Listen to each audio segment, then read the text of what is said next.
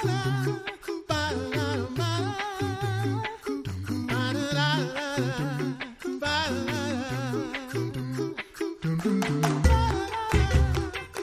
listening to The Coffee Hour. I'm Andy Bates. I'm Sarah Gulseth. Thanks to Concordia University, Wisconsin for supporting The Coffee Hour. Find out more about Concordia University, Wisconsin at cuw.edu. Live uncommon. We have another international story to share with you and a great group of guests in studio and online today to share about serving as team leaders for volunteer teams serving on short-term teams around the globe. Joining us today, we have Kay Berry. She served as a first-time volunteer recently as a volunteer team leader with her team from Trinity Lutheran Church and School in Davenport, Iowa, on a recent trip to the Dominican Republic. Kay, welcome to the Coffee Hour. Thank you. I'm glad to be here.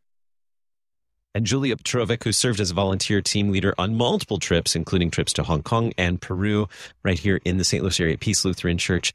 Thanks so much for joining us today, Julia. You're welcome.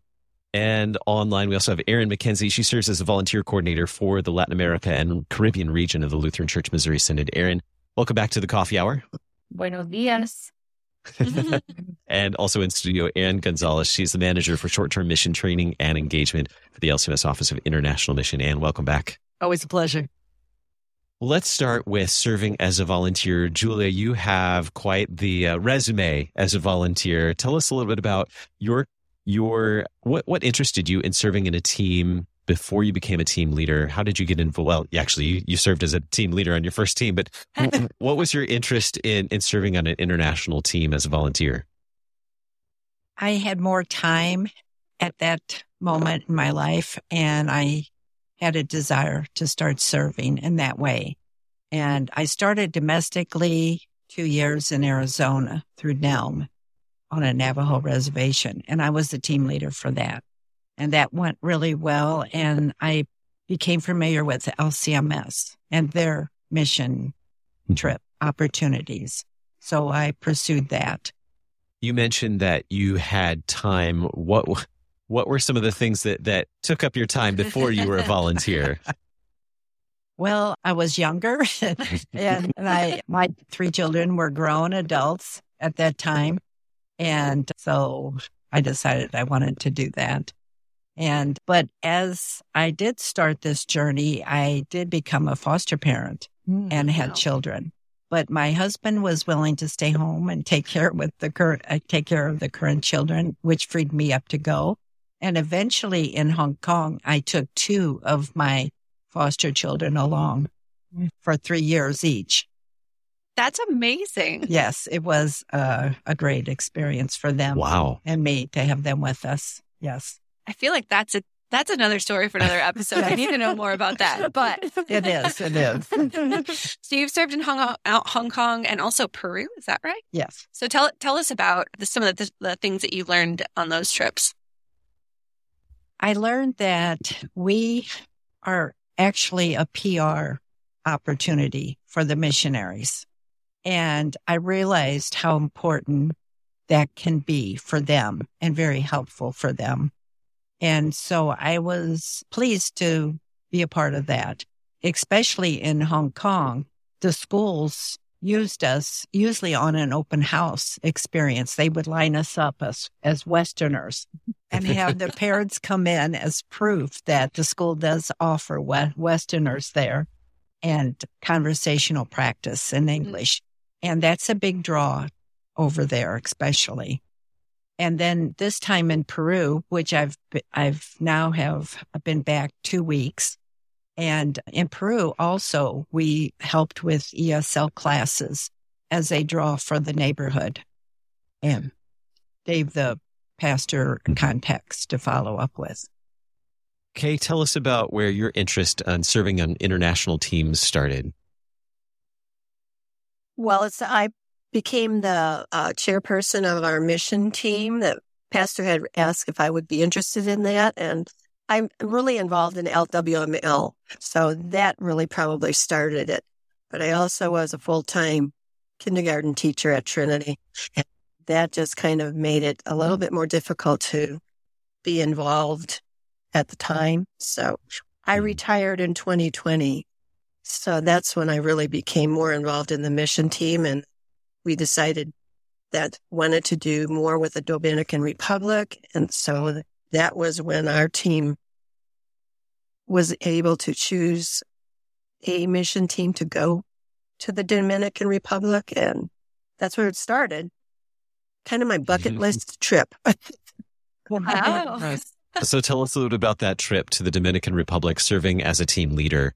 Where did you get to serve in the Dominican Republic? What are some of the things you got to do there as a team?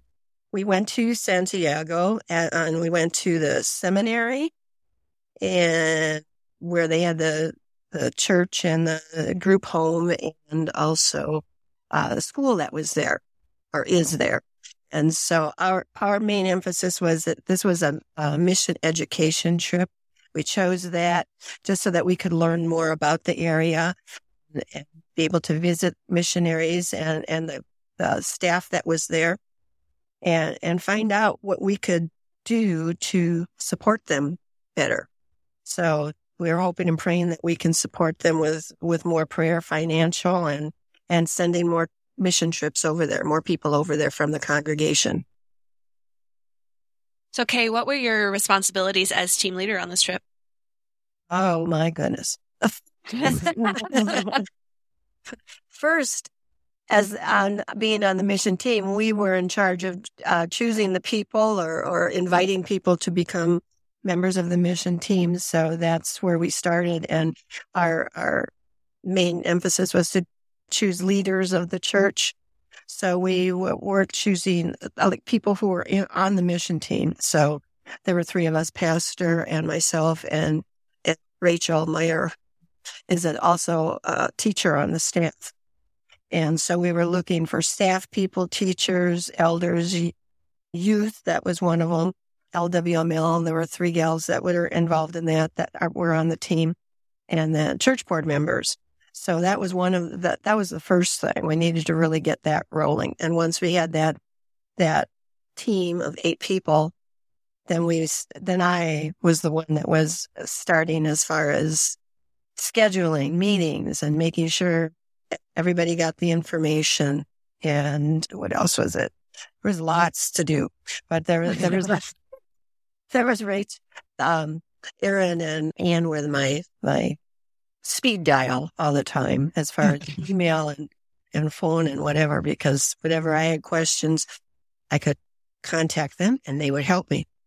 I was really into that leader guidebook, the leadership guidebook and the volunteer handbook. And man, it's almost like I memorized it. Had to keep going over it and making sure I was doing everything right. Now, Julia, what about you? What were some of your duties? And I know you've been a leader a few different times. So what were some of your leadership responsibilities as a team leader? Well, in a perfect world, Kay did everything right. I started recruiting people by just talking to them and asking them. But most of my team members came from coming up to my fundraising tables and asking questions and telling me they would like to go or they wish they could go, but they weren't a school teacher. They felt like they had to be a teacher. Huh. And I reassured them that as long as we had at least one teacher on the team, Ann would let us go. So many rules, Ann. I'm getting blamed for a lot of things, but it wasn't all me. And ultimately, I just left it up to the Lord to put the team together. And we usually pretty well survived that, doing it that way. And then I would schedule regular meetings. But the most important thing that I did as a team leader up front was get the paperwork all done as quickly as possible. Yes. And more people. Yeah, there is some paperwork. And well, back then when I started, it was all paperwork. And now it's on Teamworks online. Yeah, that's online. But half of the team could do it on their own. The other half needed to be helped. And we would have special meetings for that. Yeah. And so I'm just kind of used to doing that. And another important thing about my team members is I emphasized to them that they needed to cross-train all of the duties that we were doing because ultimately someone always became ill.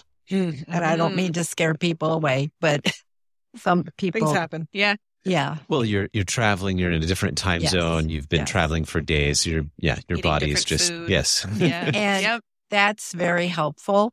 And, they kind of look at you like, oh, okay, I can do that. But once you're on the ground, everyone does step up Mhm. and, takes their spot over for as long as needed. We have more to learn about in just a moment about serving as a team leader for volunteer teams serving in a short-term mission. We'll continue the conversation here in just a moment on the Coffee Hour. I'm Andy Bates. I'm Sarah Golseth.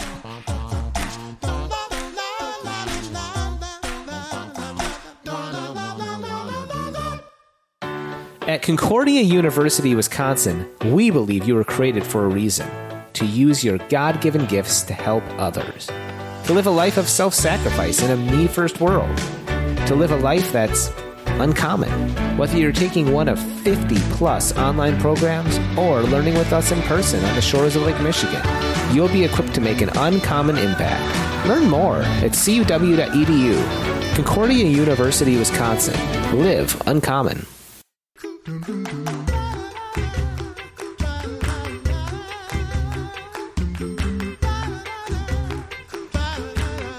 Welcome back to the Coffee Hour. I'm Andy Bates. I'm Sarah Golseth. We're talking with team leaders from volunteer teams who have served internationally with LCMS Office of International Mission and our missionary partners around the globe. We're talking with friends who've served in Latin America and Asia as well today. And I'm learning so much about being a volunteer, being a leader as well. What would you say, Julia, are some of the things that you've learned throughout your time? How many teams have you served on as a team leader? About 17. About 17. Is that all? 17. Wow. Only 17. What are some of the lessons that you've learned as a team leader through those 17 teams? I asked them to volunteer for what position they want to take part in. And then after they become comfortable with that, during our team meetings, they would share their experience and what they felt comfortable doing. And then that's when I would present to them, well, others need to cover for them in case they can't do it. And that's when everyone started feeling more comfortable with that concept. One of the things as far as traveling overseas is we need to take all of our supplies with us. I don't like to depend upon the school to put out expenses for anything or the church. So we have to pack a lot of things. What are you packing in your suitcases when traveling internationally on some of these teams? And what are the raised eyebrows you get at security at the airports and customs? Well, a lot of paper for activities, especially in Hong Kong. The students love word search puzzles and things like that. And I did purchase puzzles about the Lutheran logo, the rose, which was very beneficial. And so I usually traveled with 8 of those puzzle boxes. I could have thrown the boxes away, but they were part of the story. And candy. Lots of candy, which can be heavy at times. And then gifts. You need to give gifts to the pastor and whatever leaders you have over there, the GEO help leaders that worked with you. And in our case in Hong Kong, the teachers. And then, so it involved packing a lot of different things. So I would try to get the flights where you could check in 2 bags. And ultimately, I wound up buying about 10 large suitcases through our Thrivent funds and kept them in storage. And I'd give each team member a large suitcase and to help take things over in. And here's your ream of paper Right? in your suitcase. That's a really good pro tip for all the people listening that want to be team leaders. Plus, my Bible actually is very heavy. And I always make sure I present my Bible as I talk. Mm-hmm. All right. Yeah. Kay, what about you? Well, first of all, I need to know if you pack anything off the wall in your suitcase when you go, but also what do you find really rewarding about serving with these teams as a team leader? Oh my goodness, just working together. I mean, there's a camaraderie after all the meetings that you scheduled throughout the pre-mission trip. And then once we were there, it was a really good time to be together. Let's say working with them, they would step up to different things. I know I tended to get anxious or panicky when things would go wrong or when nobody was sure of what was going on, and somebody else would come up with it or just step right in, and it just all helped out by working together in that. So, were there any things you had to pack as a team leader? We were talking about some of the unusual things packing to bring along as a team leader. We tried what were some of the unusual things? We tried to keep one suitcase just for ourselves, but then we brought extra suitcases. Each of us brought a big one that had things that Aaron had said that people needed down there. So we packed those, like books. And then we had things from our church that, what was it? Stoles and paraments. And there were other things that we weren't using anymore. So we sent it along down there or brought it along down. It was cheaper than sending it. Because, your suitcase was cheaper in that route. So, what would you say from your perspective as a team leader, Kay, that you were able to accomplish together by working together as a team as volunteers? Oh my goodness, just having fun. We did clean one day. That was fun. It was hard. It was hot. It was rewarding. It was a very good trip. Just the idea of everybody being there. Everybody had a responsibility. Everybody had a responsibility when we came back, because when we presented our trip, people talked to us about it. We're able to share with them that just how God is working down in the Dominican Republic, how the missionaries are they all work together, and you could see how God was working through them in that area. It just was really super rewarding. How about for you, Julia? 17 trips. 17 teams? What would you say are some of the things that you've seen teams able to accomplish by working together? Well, I've seen several repeat team members over the years, and that's always a blessing. I see the joy that they have learned and picked up on. And we always have new members every year, but we always have some repeat members. And I enjoy seeing the team, the new members and the old ones bond during the time. And the smiles get bigger and bigger as the week goes on. And especially with Aaron, it was a small team in Peru. Normally my teams are 5 to 10. Which is a lot of people to keep together. But with Erin, we had plenty of one-on-one time with her, which was very nice. It was a treat. Yeah, Erin, how do you interact with the team leaders when you're planning these trips? So oftentimes I'm talking to the team leaders before the trip is even a thing, helping them figure out where they might go and when they might go. And then once we've kind of settled on that and some of the early processes are more underway, I basically function as a resource, answering a lot of questions. I think team leaders feel like they're bothering me a lot when they email me or send me teamwork messages, but it's really my job. I'm here to make sure that they feel as prepared as possible and that they feel as comfortable as possible as they're doing their preparations stateside. And then once they get to the field, again, to make them feel as comfortable as possible once they're in an unfamiliar place to them, that's familiar and known to me. I'm kind of their guide. And then they sort of function as the representatives of the team in a lot of ways. I'll go to them if there's any sort of information that I need to disseminate to the whole team. Sometimes it's hard to wrangle a big group of people. So I'll communicate something to the team leader and then leave it up to them to delegate or to round up the group when they do their team Bible study or debrief or something. Oftentimes it involves a schedule change. There's a lot of schedule changes that happen in Latin America.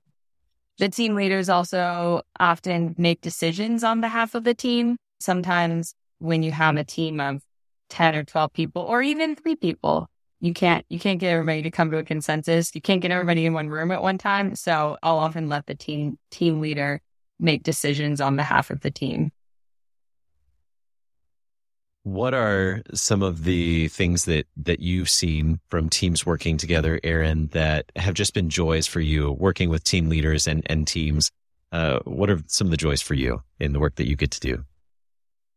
I love watching people from different groups of people from a congregation that might not naturally form a group. Like maybe they didn't even know each other before they signed up to serve on this team.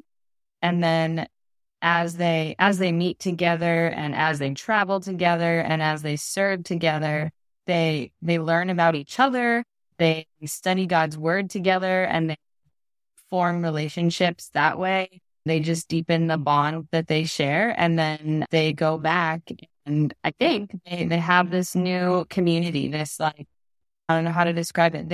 They're united in this shared experience of having served abroad, and that unity lasts years into the future. I still remember some of the people that I served on the first time that I was a part of a team, and they're people that I probably wouldn't have talked to even in my congregation had we not served together. So it's fun to watch that happen from the other side now. And a lot of times I'll make like a WhatsApp group or a text group, or I just served on a team in Jamaica or hosted a team in Jamaica, and they created a Facebook group.